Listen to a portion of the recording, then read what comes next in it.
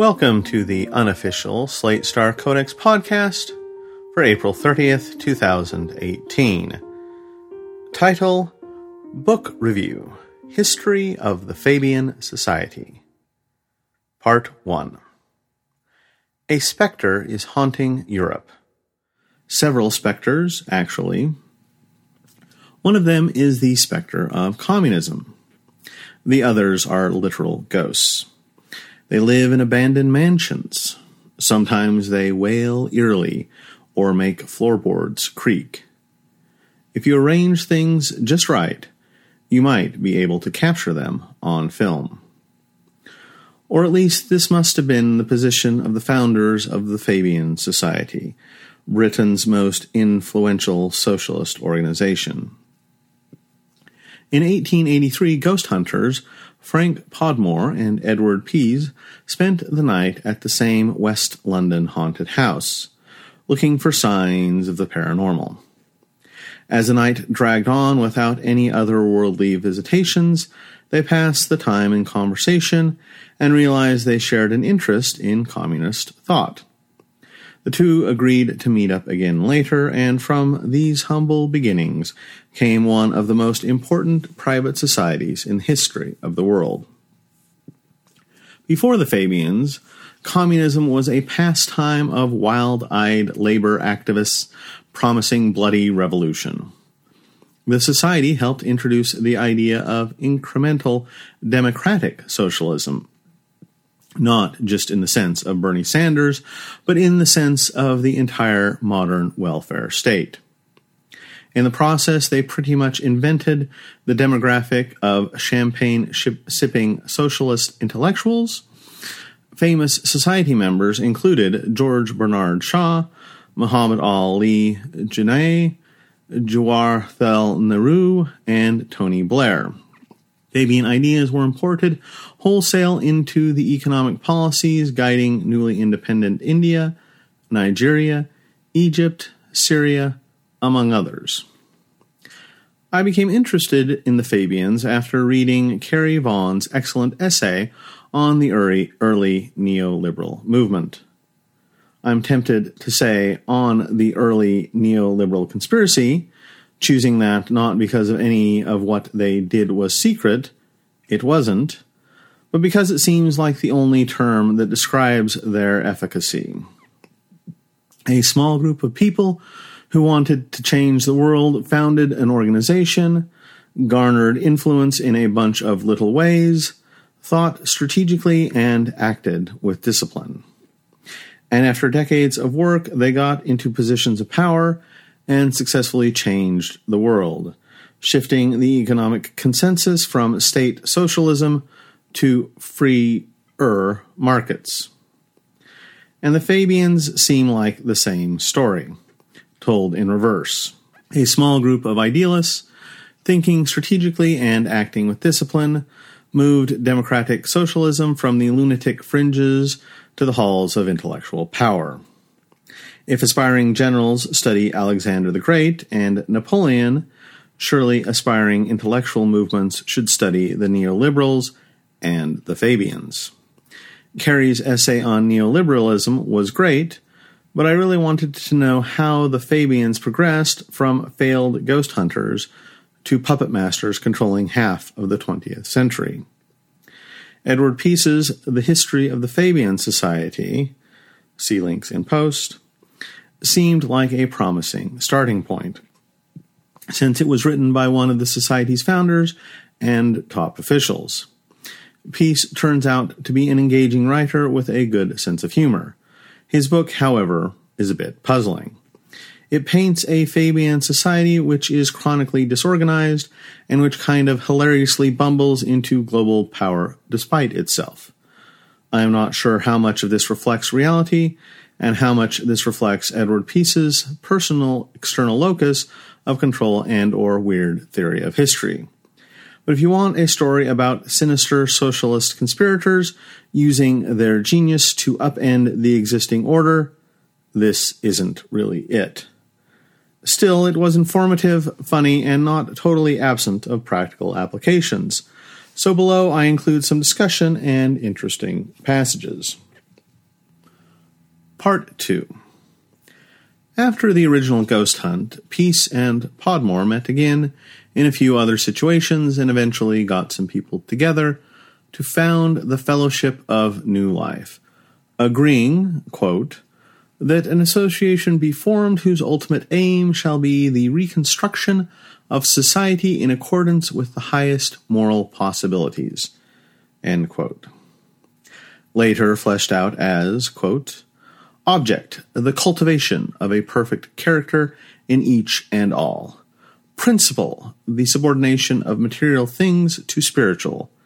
Fellowship, the sole and essential condition of fellowship shall be a single-minded, sincere, and strenuous devotion to the object and principle. End quote. Under these auspices, they gathered a collection of upper-middle-class bureaucrats whose names sounded kind of like C.S. Lewis villains, like Hubert Bland and Percival Chubb, who agreed to meet monthly and discuss how to achieve their goals. Soon, the political discussions started to crowd out the more philosophical ones, and so the politically minded fellows branched off to form their own society. Since they believed that communists should avoid talk of violent revolution and instead bide their time working within the system, they named themselves the Fabian Society, after Roman General Quintus Fabius Maximus, famous for his delaying tactics. According to one of their pamphlets, quote, for the right moment you must wait, as Fabius did most patiently when warring against Hannibal, though many censured his delays. But when the time comes, you must strike hard, as Fabius did. End quote. Peace adds that it has been pointed out by Mr. H.G. Wells and by others before him that Fabius never did strike hard. They gradually settled into a routine. Every fortnight, the society would sponsor a lecture, sometimes by a member, sometimes by a guest, on some aspect of communism. Afterwards, there would be discussion and socializing, the type where you make friends, not the type where you nationalize industries. Peace notes that not only did this educate people, but the existence of a fortnightly activity kept people connected to the movement and the other members, and made them more likely to stick around and get engaged in other ways. Sometimes the lectures would include or be replaced by debates among members on aspects of communist thought or policy. Once again, the apparent primary objective of learning ended up being overshadowed by a secondary benefit. All of the Fabians became excellent debaters. This became very important when the organization began fielding candidates for local government. According to George Bernard Shaw, it was in that way that Bradlaugh, for instance, graduated from being a boy evangelist to being one of the most formidable debaters in the House of Commons. And the only opponents who have ever held their own against the Fabians in debate have been men like Mr. Levy or Mr. Foote, who learnt in the same school. When a lecture was particularly successful, the Fabians would turn it into a traveling tour. During this period, British intellectual life was pretty centered in London, and when that city's intellectual stars would go give lectures in Manchester or Liverpool, they could fill theaters. Peace describes one trip in 1890, where a half dozen or so prominent Fabians went on a tour of North Britain. Quote, the lectures, except for a few days during the contest at Eccles, were extremely well reported, and even the Manchester Guardian, the daily news of the manufacturing districts, came out with an approving leader. The audiences throughout the campaign steadily increased and followed the lectures with close and intelligent attention. In particular, the members of liberal working men's clubs constantly declared that they had never heard the thing put so straight before, and complained that the ordinary party lecturers were afraid or unwilling to speak out. Men who frankly confessed that they had hesitated before voting for the admission of our lecturers to their clubs were enthusiastic in welcoming our message as soon as they heard it. The vigorous propaganda in the manufacturing districts of the SDF branches has been chiefly carried out by means of outdoor meetings.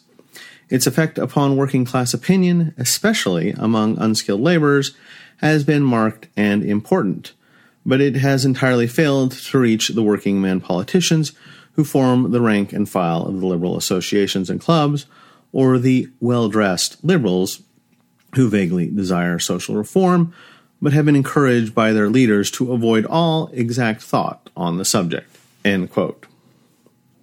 But by far the most important activity of the Fabians were their pamphlets. They got into this almost by accident. Peace says the first pamphlet was written by W.L. Phillips, whom he frankly describes as a house painter, the only genuine working man in our ranks. The Fabians liked it and agreed to finance 2,000 copies. It discussed who the Fabians were, why they thought capitalism was bad, and how socialism was going to be better.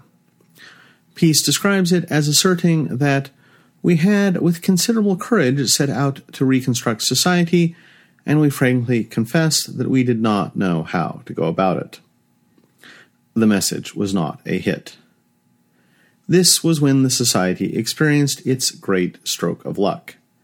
3 of the greatest writers and intellectuals of the era joined the movement: George Bernard Shaw in September 1884, Annie Besant in April 1885, and Sidney Webb that May. Shaw was one of history's most famous authors and playwrights. He was charismatic, shockingly prolific, and also had a talent for organizing things and getting people to agree with him. Besant was described by Peace as then notorious as an advocate of atheism and Malthusianism, and the heroine of several famous law cases, by which he was referring to attempts to censor her for writing about birth control, feminism, and other topics. She was well known and beloved by the lower classes, and a fiery speaker who was good at riling up an auditorium. Webb was sort of a 19th century Ezra Klein, taking advantage of the first stirrings of statistics as a science to make himself an authoritative-sounding wonk. He was also an amazing writer, though more in the sense of viral popularizations of facts and explanations than in the Shaw sense of revolutionizing literature.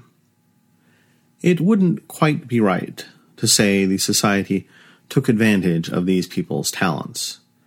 It might be more accurate to say nobody could stop them. Shaw especially sort of waltzed into the Society and took it over by force of personality and obviously being better than anyone else, and started churning out pamphlets as fast as everyone could print them. They and 4 lesser lights who also helped with the pamphlet writing became known as the 7 Fabian essayists. With their skills, the Fabian pamphlets started catching on, to the point where, in 1891, 100,000 copies had been distributed, and they more or less shaped the man-in-the-streets concept of socialism. Webb's work in particular helped give the Fabian Society an extra role, that of the modern think tank. Under his lead, qualitatively minded Fabians queried various government records departments to try to collect and publicize numbers that would be useful in making the case for socialism. Facts about how much of the wealth capitalists were keeping to themselves, how many poor people there were, what their conditions were like. Peace says that the statistical facts were at that time practically unknown. They had to be dug out, one by one, from obscure and often unpublished sources. And so, at this period, the Society had a virtual monopoly in the production of political pamphlets in which facts and figures were marshaled in support of propositions of reform in the direction of socialism. By 1900, all of these projects were big successes, and the Society began to consider expansion. They encouraged the creation of branch societies in different towns and countries, and student societies in various universities. Peace was generally unimpressed with how these worked out. He felt experience had proven most of the people based outside of London to be intellectually second-rate and without much to contribute. As for student societies, there was so much churn as students came and left after 4 years that he didn't think anything useful ever happened there. He was a little more optimistic about some other projects, including a lending library for socialist books, an office that gave legal advice to workers or other people having socialism-related legal disputes, and an effort to found a university studying items of interest to Fabians, which became the London School of Economics. And above all, he was impressed with the Fabians' project to intervene in local politics. Although the society was too small to field national-level candidates, it did impressive work filling up school boards, minor bureaucracies, and sub-city-level local councils with Fabian socialists. This wasn't just an issue of campaigning, it was an issue of talent development. Some well-spoken, well-educated person would go to the local Fabian meeting in North Whatevershire and get noticed, and some veteran would approach him and say that North Whatevershire had an unusually reactionary or vulnerable council, and had he ever considered himself for the seat? And he would say, "Of course not. What, me, a politician? That's crazy." And the veteran would encourage him and walk him through the process of registering for an election and give him advice on the minimal amount of campaigning necessary at this level, and then a few months later, he'd be a counselor. Again, the Fabians did this partly because they cared what happened on tiny villages' school boards, but also partly because the school board members of today are the people running for higher offices tomorrow. And if you can get someone's foot in the door and get them to start learning the ropes of politics, you're in a really good place. There were a few other things. Occasionally they would hold conferences. Sometimes they would meet up with socialists from other countries or parties and try to sign accords. They had various worthy intellectual projects, including putting out lists of what books people should read to learn about socialism, or donating socialism-related books to the local library. But these were always a small part of their work. The core of the Fabian strategy was lectures, debates, talent cultivation, and above all, really well-written pamphlets. Part 3. Why was the Fabian Society so successful? By so successful, I mean that the Fabians' manifesto basically reads like a description of the average modern democracy's public policies. A set of Fabian demands called the True Radical Program included an 8-hour workday, women's suffrage, paying MPs a salary, capital gains tax, public education, school lunches, and railroad nationalization. Keep in mind that they called it the True Radical Program because it was supposed to be more radical than various other groups' radical programs. They considered those totally insane fringe demands, and they got them all. We can debate how important the Fabian Society was in this. Certainly they seem to have picked a winning horse, been on the right side of history, etc. But people at the time thought the Fabian Society was important. It became famous, or infamous, depending on your political leaning, and heavily associated with exactly these sorts of topics. If at least a small portion of their success can be attributed to them, how? Peace makes it very clear he doesn't think it was because they were especially competent or hard-working. The society had a hands-off approach to getting new members. If you wanted to be a member, you could apply and get a sponsor, and eventually someone would probably vote on your membership, but there weren't recruitment drives or anything. They were equally clueless about money. Whenever they had any, it was usually because it fell into their laps by coincidence. usually random rich people giving them donations. Peace, who doesn't seem to find money very interesting, never mentions whether the society charges dues or not. If it did, they seem to have been minimal. In 1886, he lists the society's total annual budget as £35, which I think corresponds to about £3,500 today. Through much of the society's history, its meetings took place in members' houses or in whatever random places people could get for cheap. There was constant discussion of maybe if we made an effort to get more money, we could promote socialism more effectively. But nobody seems to have ever done anything about it. It wasn't an ideological issue. Nobody was refusing to participate in the degenerate capitalist system or anything. They just don't seem to have been very good at doing things. Someone would mention raising more money, they would form a committee to look into the issue, and the committee would get bored or wander off. Even when the Fabians managed to throw something together, it always had a sort of doddering, eccentric British gentry air about it, like nobody was really that concerned with whether or not it accomplished anything. Peace describes the Fabians' first big convention, where experts were invited to lecture the delegates on the issues of the day. The most successful paper was by a strange gentleman whom we had taken on trust as a socialist, but who turned out to be an enthusiast on the subject of building more harbors. The Society's members tended to be strange people, mercurial and hard to keep on task. Occasionally they would get distracted and forget about communism entirely, running off to worry about art or philosophy or ghost hunting or something. One of the group's most influential leaders, Annie Besant, dropped out almost overnight to join a cult, move to India, study ESP, adopt a young child whom she claimed was the Messiah, and after many complicated twists of fate become president of the Indian National Congress. This kind of thing was always happening to the Fabians, and it really got in the way of the cause. So why was the Fabian Society so successful? Peace identifies several factors.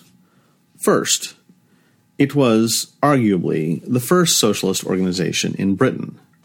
Peace thinks this is important, not just because it got first mover advantage, but because it didn't have to justify itself to anyone. Quote, "The Fabian Society has never had to seek acceptance by the rest of the socialist movement. At any later date, it would have been impossible for a relatively small middle-class society to obtain recognition as an acknowledged member of the socialist confraternity. We were thus in a position to welcome the formation of working-class socialist societies, but it is certain that in the early days they would have never welcomed us." End quote. Second, it lucked into getting a couple of bona fide geniuses. Quote, "The second and chief reason for the success of the society was its good fortune in attaching to its service a group of young men, then altogether unknown, whose reputation has gradually spread in 2 or 3 cases all over the world, and who have always been in the main identified with Fabianism. Very rarely in the history of voluntary organizations has a group of such exceptional people come together almost accidentally and worked unitedly together for so many years for the furtherance of the principles in which they believed. Others have assisted according to their abilities and opportunities, but to the Fabian essayists belongs the credit of creating the Fabian Society. It was this exceptional group of leaders, all intimate friends, all loyal to each other and to the cause they were associated to advocate, and all far above the average in vigor and ability, that in a few years turned an obscure drawing-room society into a factor in national politics." End quote. Third, the Fabians were bourgeois in every sense of the word. They knew how to move around in bourgeois society and get it to work for them. Peace talks about how, for him, One of the highlights of the Fabian Conference was how well designed the stationery was. Quote, "It also, by the way, showed off our pretty perspective with the design by Crane at the top, our stylish-looking blood-red invitation cards, and the other little smartnesses on which we then prided ourselves. We used to be plentifully sneered at as fops and armchair socialists for our attention to these details, but I think it was by no means the least of our merits that we always, as far as our means permitted, tried to make our printed documents as handsome as possible, and did our best to destroy the association between revolutionary literature and slovenly printing on paper that is nasty without being cheap. One effect of this was that we were supposed to be much richer than we really were, because we generally got better value and a finer show for our money than other socialist societies." End quote. I used to be upset when charitable and activist organizations would have really nice offices with lots of art on the wall, call in expensive catered lunches to their events, and hire a bunch of graphics, design, and PR people to make everything look perfect. Wasn't this excessive? Shouldn't they be spending their money and energy on the cause? Peace argues no. There were hordes of unwashed socialists standing on soapboxes raving about revolution. The Fabians' comparative advantage was looking respectable. For a cause like socialism, where an important part of the battle is moving it into the Overton window, handing out really well-designed stationery was important activism in and of itself. Fourth, the Fabians accepted their role as the socialist society for the middle-class people as a valuable part of the overall socialist ecosystem. They refused to condemn themselves as exclusionary, or worry they were too bourgeois to have a right to speak, or feel guilty for not having better representation of poor people. They seemed to be working from a model where middle-class and working-class people had different mores and interests, and combining both of them into one society would just make everybody angry and unhappy. Peace explicitly understood that the working-class societies had things they were better at and should focus on, like mass politics and riling up the base. And the Fabian Society had other things it was better at and should focus on, like think tank-style white papers on the benefits of socialism. He also explicitly understood that an important part of having a socialist society was the social aspect. Come for the politics, come back because you like the company, or you're looking for someone to date, or whatever. At this point, there wasn't much social mixing of British classes, and there wasn't really a script for having a group that was half upper middle class and half workmen. Because the Fabians got so many of their advantages from being bourgeois, they wanted to protect that status at all costs. Quote, "Regret has been sometimes expressed, chiefly by foreign observers, that the society has maintained its separate identity. Why, it has been asked, did not the middle-class leaders of the society devote their abilities directly to aiding the popular organizations, instead of keeping themselves to themselves, like ultra-respectable suburbans? If this had been possible, I am convinced that the loss would have exceeded the gain. The Fabians were not suited, either by ability, temperament, or conditions, to be leaders of a popular revolutionary party. Mrs. Besant, with her gift of splendid oratory and her long experience of agitation, was an exception, but her connection with the movement lasted no more than 5 years. Of the others, Shaw did not, and does not now, possess that unquestioning faith in recognized principles which is the stock in trade of political leadership. And whilst Webb might have been a first-class minister at the head of a department, his abilities would have been wasted as a leader in a minority. But there was a more practical bar. The Fabians were mostly civil servants or clerks in private employ. The methods of agitation congenial to them were compatible with their occupations. Those of social democrats were not. Indeed, in those days, no question of amalgamation was ever mooted." End quote. Fifth, the Fabians protected a sort of middle-class liberal atmosphere of intellectual freedom and what Peace referred to as an inability to take themselves seriously. Not in the sense of not being committed, but in the sense where they would laugh at anyone who seemed too pompous or too certain of anything. Peace seems to have thought that the lower classes' lack of a liberal education and likely religious upbringing made them susceptible to a dogmatic, orthodox Marxism marked by witch hunts to weed out revisionists. Most British intellectuals wouldn't have been willing to put up with such a climate, and so wouldn't have been able to get into socialism. The Fabian Society provided an alternative space where the sort of open debate that intellectuals and middle-class people take for granted was available and encouraged. Quote, "The social democrats of those days asserted that unquestioning belief in every dogma attributed to Marx was essential to social salvation, and that its only way was revolution, by which they meant not the complete transformation of society, but its transformation by means of rifles and barricades. They were convinced that a successful repetition of the Commune of Paris was the only method by which their policy could prevail. The Fabians realized from the first that no such revolution was likely to take place, and that constant talk about it was the worst possible way to commend socialism to the British working class. And indeed, a few years later, it was necessary to establish a new working-class socialist society, the Independent Labour Party, in order to get clear both of the tradition of revolutionary violence and of the vain repetition of Marxian formulas. If the smaller society had merged itself in the popular movement, its criticism, necessary, as it proved to be, to the success of socialism in England, would have been voted down, and its critics either silenced or expelled. Also, the case for this project was based, strange to say, not on any history, but on the Marxian analysis of the origin of the value of commodities.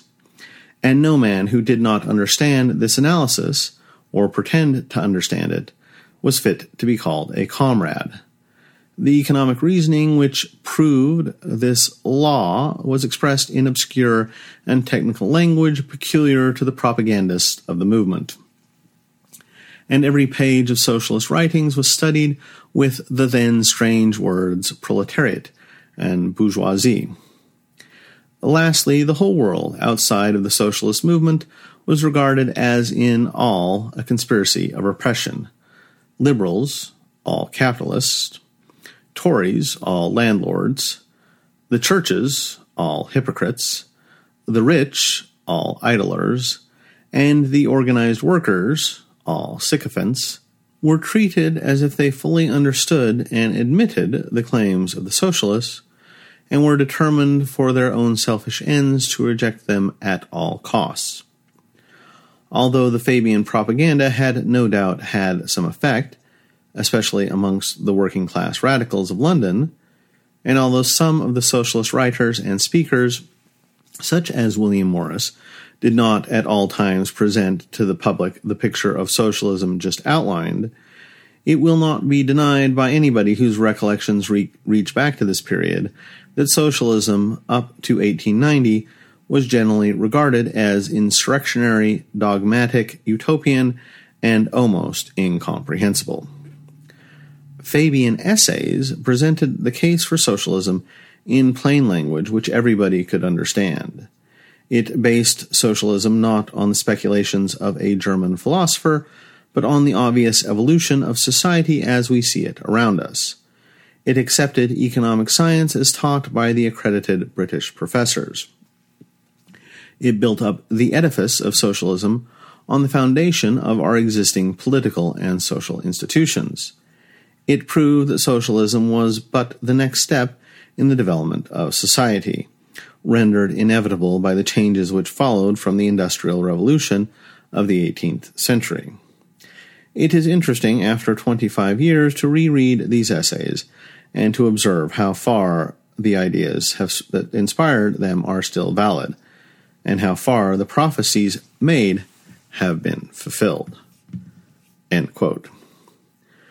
Sixth, the Fabians tried to be a big tent.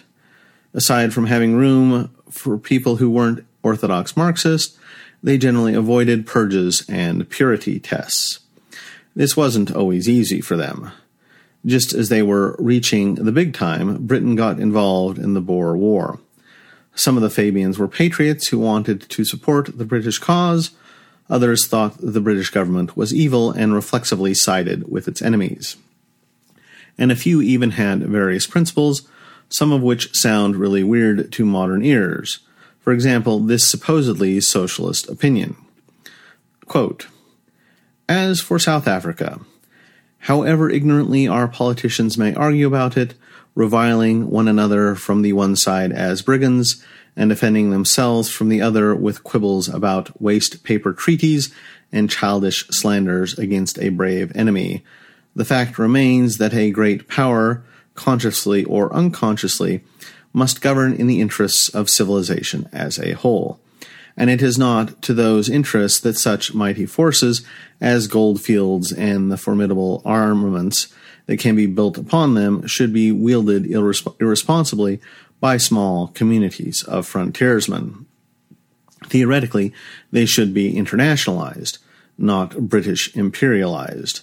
But until the federation of the world becomes an accomplished fact, we must accept the most responsible imperial federations available as a substitute for it." End quote. All of this threatened to tear the society apart, with various parties demanding that people be expelled for supporting the war or for opposing it. Against this, the veterans of the society, including Peace, Webb, and Bernard Shaw, insisted upon the policy that everyone who mouthed agreement with the principles of the society, a short document containing only the broadest possible statements about socialism, was a member in good standing. When they finally got a resolution passed officially declaring that the Fabians had no position on the Boer War, Peace described it as saving the society. The same happened during World War I and even various peacetime elections, usually with labor supporters trying to make labor membership a condition of Fabian membership. All such resolutions were quashed mercilessly by the Fabian leaders, except one. The entire female membership of the society threatened to walk en masse unless the society enforced conformity with belief in women's suffrage. The leadership grudgingly agreed. Seventh, the Fabians' namesake long-term outlook gave them an important role in cultivating talent, and some of the norms and assumptions of their organization seemed to work well for this. Peace says several times that socialists are born, not made. He didn't expect forceful action, recruitment campaigns, branch organizations, or the like to have any effect. Instead, he favored a soft touch. Have the sort of intellectual atmosphere that talented people would be attracted to. Gradually draw them in with interesting social and intellectual activities. Once they're attached, get them in on the first rung of some ladder or other, local politics, informal debate, small-time pamphlet writing. Have a few geniuses around who can recognize other geniuses, then have positions to put people in once they're worthy of it, whether it's the lecture circuit, the propaganda business, or a university for them to teach at.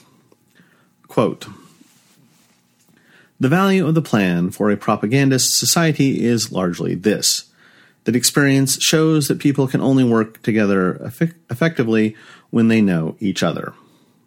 Therefore, in practice, political and many other organizations find it necessary to arrange garden parties, fetes, picnics, teas, and functions of all sorts in order to bring together their numbers under such conditions as enable them to become personally acquainted with each other.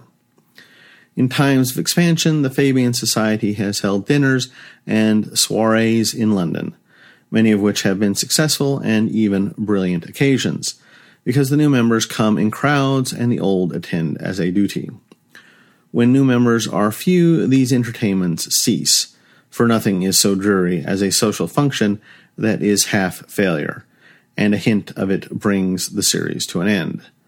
But a summer school where members pass weeks together is far more valuable in enabling the leaders and officials to find out who there is who is good as a speaker or thinker, or who is a specialist on some subject of value to the movement. Moreover, gatherings of this class attract those on the fringe of the movement, and many of our members have come to us through attendance at the school. Apart from the direct interests of the society, a school of this character is valued by many solitary people. Solitary both socially, such as teachers and civil servants, who are often lonely in the world, and solitary intellectually because they live in remote places where people of their way of thinking are scarce." End quote. It's hard to say how many of these points were responsible for Fabian's success, and how many were just random policies that didn't change anything. But it doesn't look like many of them were secrets of success. Most of these seem to have been widely adopted by the best modern nonprofits. I don't know to what degree the Fabians originated these strategies, or whether they're just natural optima that mainly successful organizations tend to converge on. Part 4. To finish, I do want to focus on the historical inevitability angle. Whatever the Fabians' other advantages, they rose at a really good time to be a socialist thinker. There was a sort of feeling in the air that socialism was the wave of the future, that there were literally no good arguments whatsoever against it, that you were either an intellectual, in which case it was obvious that socialism was better, or you were just so thoughtless that you had never even considered the matter at all, in which case you were motivated by things like prejudice or a desire to hold on to your ill-gotten wealth. Peace describes the overwhelming consensus. Quote, "Socialism succeeds because it is common sense. The anarchy of individual production is already an anachronism. The control of the community over itself extends every day. We demand order, method, regularity, design. The accidents of sickness and misfortune, of old age and bereavement must be prevented if possible, and if not, mitigated. Of this principle, the public is already convinced. It is merely a question of working out the details. But order and forethought is wanted for industry as well as for human life. Competition is bad, and in most respects private monopoly is worse. No one now seriously defends the system of rival traders with their crowds of commercial travelers, of rival tradesmen with their innumerable deliveries in each street, and yet no one advocates the capitalist alternative, the great trust, often concealed and insidious, which monopolizes oil or tobacco or diamonds, and makes huge profits for a fortunate few out of the helplessness of the unorganized consumers." End quote. This is a really blunt way to put it. Do we want society to be total chaos, or do we want to organize it and figure out how to make it run better? The latter? Okay, you're a socialist. The Fabians loved debating, so you would think at some point they would debate capitalists, but Peace seems far from convinced that capitalists had any arguments, or were even the sort of people who could debate. Although he is familiar with the great economists, Adam Smith, John Stuart Mill, David Ricardo, he thinks of them as proto-socialists, or at least neutral, and is fond of quoting an apparently pro-communist passage in Mill's Political Economy.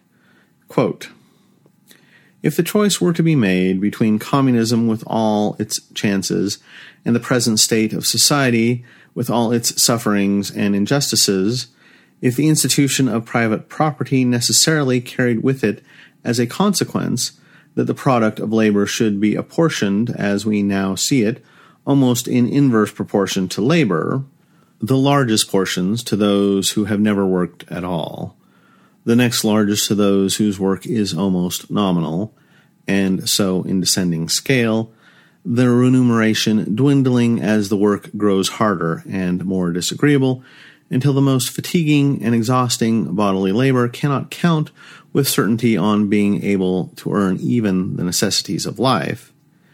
If this or communism were the alternative, all the difficulties, great or small, of communism would be but as dust in the balance." End quote. I'm not sure whether Peace believed that a capitalist intellectual was a contradiction in terms, but he certainly didn't expect to meet any, or think they had anything interesting to say. Indeed, the one time he does bring up some people having arguments against socialism, they sound bizarre and totally unlike anything a modern person might possibly say. Quote, "When the society was formed, the Malthusian hypothesis held the field unchallenged, and the stock argument against socialism was that it would lead to universal misery by removing the beneficent checks on the growth of population imposed by starvation and disease upon the lowest stratum of society." End quote. I don't know if this was an echo chamber effect or if this was just how the late 19th century worked. I think the latter is at least possible. Remember, everyone, including the capitalists, expected communist countries to have stronger economies, even as late as the 1950s. The idea of coordination problems was almost unknown, the concept of prices as useful signals was still in its infancy, and the possibility that communism could lead to totalitarianism was almost inconceivable. For Peace, these concepts are basically exact opposites, and it took Orwell to even jam the concept of totalitarianism in the public consciousness in a useful way. If you don't have any of those concepts or ideas, how do you argue against socialism? I don't know if anyone in Peace's day had really solved that problem. Not only were there no good arguments for capitalism, but the arguments for socialism were much more convincing. The standard communist rhetoric talks about capitalists paying for a factory, workers working in the factory, and capitalists getting most of the money despite putting in none of the work. This rings kind of hollow nowadays. Modern communists rail against Elon Musk, but everyone knows Elon Musk is brilliant and works 80-plus hour weeks. You can be upset that lower-level SpaceX employees don't get paid enough, but why does Elon Musk deserve to get any money is a question with a bunch of really obvious answers. Venture capitalists are generally smart people who founded their venture capitalist firms and make inspired guesses as to where to direct resources. And it's hard to create a broad coalition against stockholders from people who may themselves have some money in stocks for retirement. You can make arguments for why all these people deserve less than they get, but they don't hit home the way they must have in Peace's day. In Peace's day, the Marxist model fit like a glove. Some businessmen would go to some lord with an ancestral pension of thousands of pounds and ask for money to set up a factory. The lord, or more likely his steward, would sign off on it. The factory would be built. A little of the money would go to the businessman, but most of it would go back to the lord, who was living in a country estate hunting foxes somewhere. Whatever you think of our current system, the system in Peace's day wore its inequality on its sleeve in a way ours doesn't. And the slogans of the Fabian Society and of its working-class comrades were things like, "No money without work," or "Put the rich to work." Very compelling, but less applicable to Elon Musk, Bill Gates, or most of the modern crop of capitalist figureheads. For Peace, income inequality would not really be a sensible term. It was kind of assumed that worrying about the differences between high-income people and low-income people was a distraction toward uniting them against their real enemy, people who didn't work at all but had all the money anyway. All this came together into a feeling that socialism was so self-evident that arguing for capitalism was absurd. This led to a perspective where there was a battle between the right and rational way of organizing society, socialism, versus the entrenched forces who wanted to keep power, but admitted they had no justification besides force and self-interest. Modern communism's descent from its 19th century predecessors explains a lot about its mindset. And so the Fabians, despite their nominal commitment to waiting, were supremely sure that victory was near. Quote, when the Liberal Party was crushed at the election of 1895, we thought that its end had come in England as it has in other countries. Conservatism is intelligible.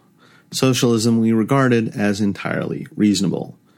Between the two there seemed to be no logical resting place. We had discovered long ago that the working classes were not going to rush into socialism, but they appeared to be and were in fact growing up to it.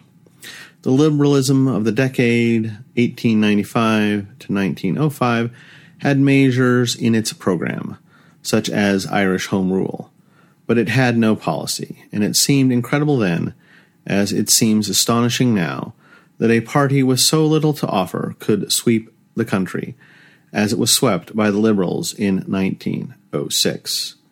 End quote. Tell me this doesn't sound like a leftist journalist on Twitter talking about the Democrats while promising that the progressive moment is just around the corner.